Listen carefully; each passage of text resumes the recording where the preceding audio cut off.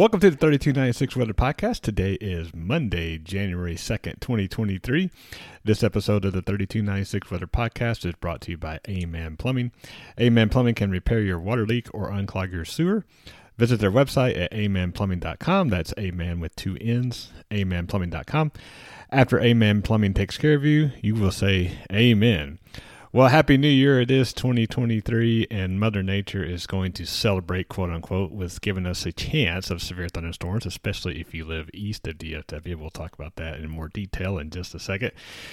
So, well, heck, let's just do it right now. So if you live east of 35E, you will have the best chance of seeing thunderstorms today, some of which could be severe.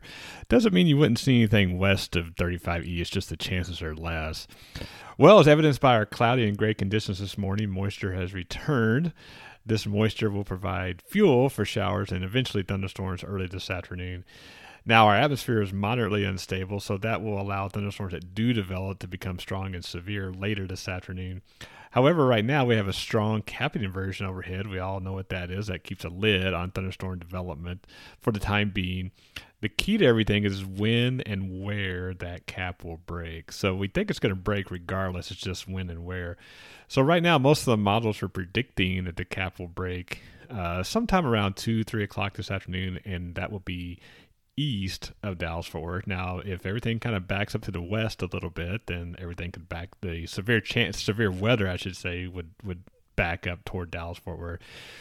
Right now, Dallas-Fort Worth still has a decent chance of seeing some thunderstorms and maybe even some severe weather, but it's just the most likely scenario right now is it would be east, but we got to watch it. It's going to be very close this afternoon, and if the models are just off by 25 miles in some cases, then that could really change a lot for DFW. So that's what we got to watch, and I'll definitely be watching that this afternoon.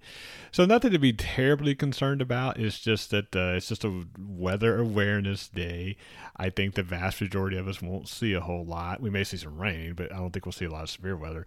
But again, if everything backs up just a little bit to the west, that could change. But right now, it's not looking too bad. Well, the bottom line is expect a cloudy to mostly cloudy morning. We'll see some peaks of sunshine. It will be warm and muggy. Showers will be increasing later this morning. Ironically, these showers will be underneath the cap, so nothing to be too concerned about from a severe standpoint.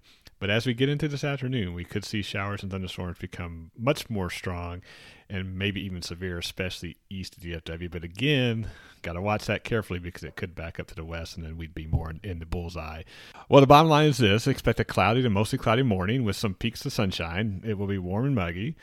Showers will be increasing later this morning, and then thunderstorms will get going this afternoon. Some will be strong, some will be severe, especially east of DFW. That's something we got to watch. As I mentioned, if everything backs up a little bit to the west, that could put DFW more in the bullseye, so it's definitely something I'll be watching this afternoon.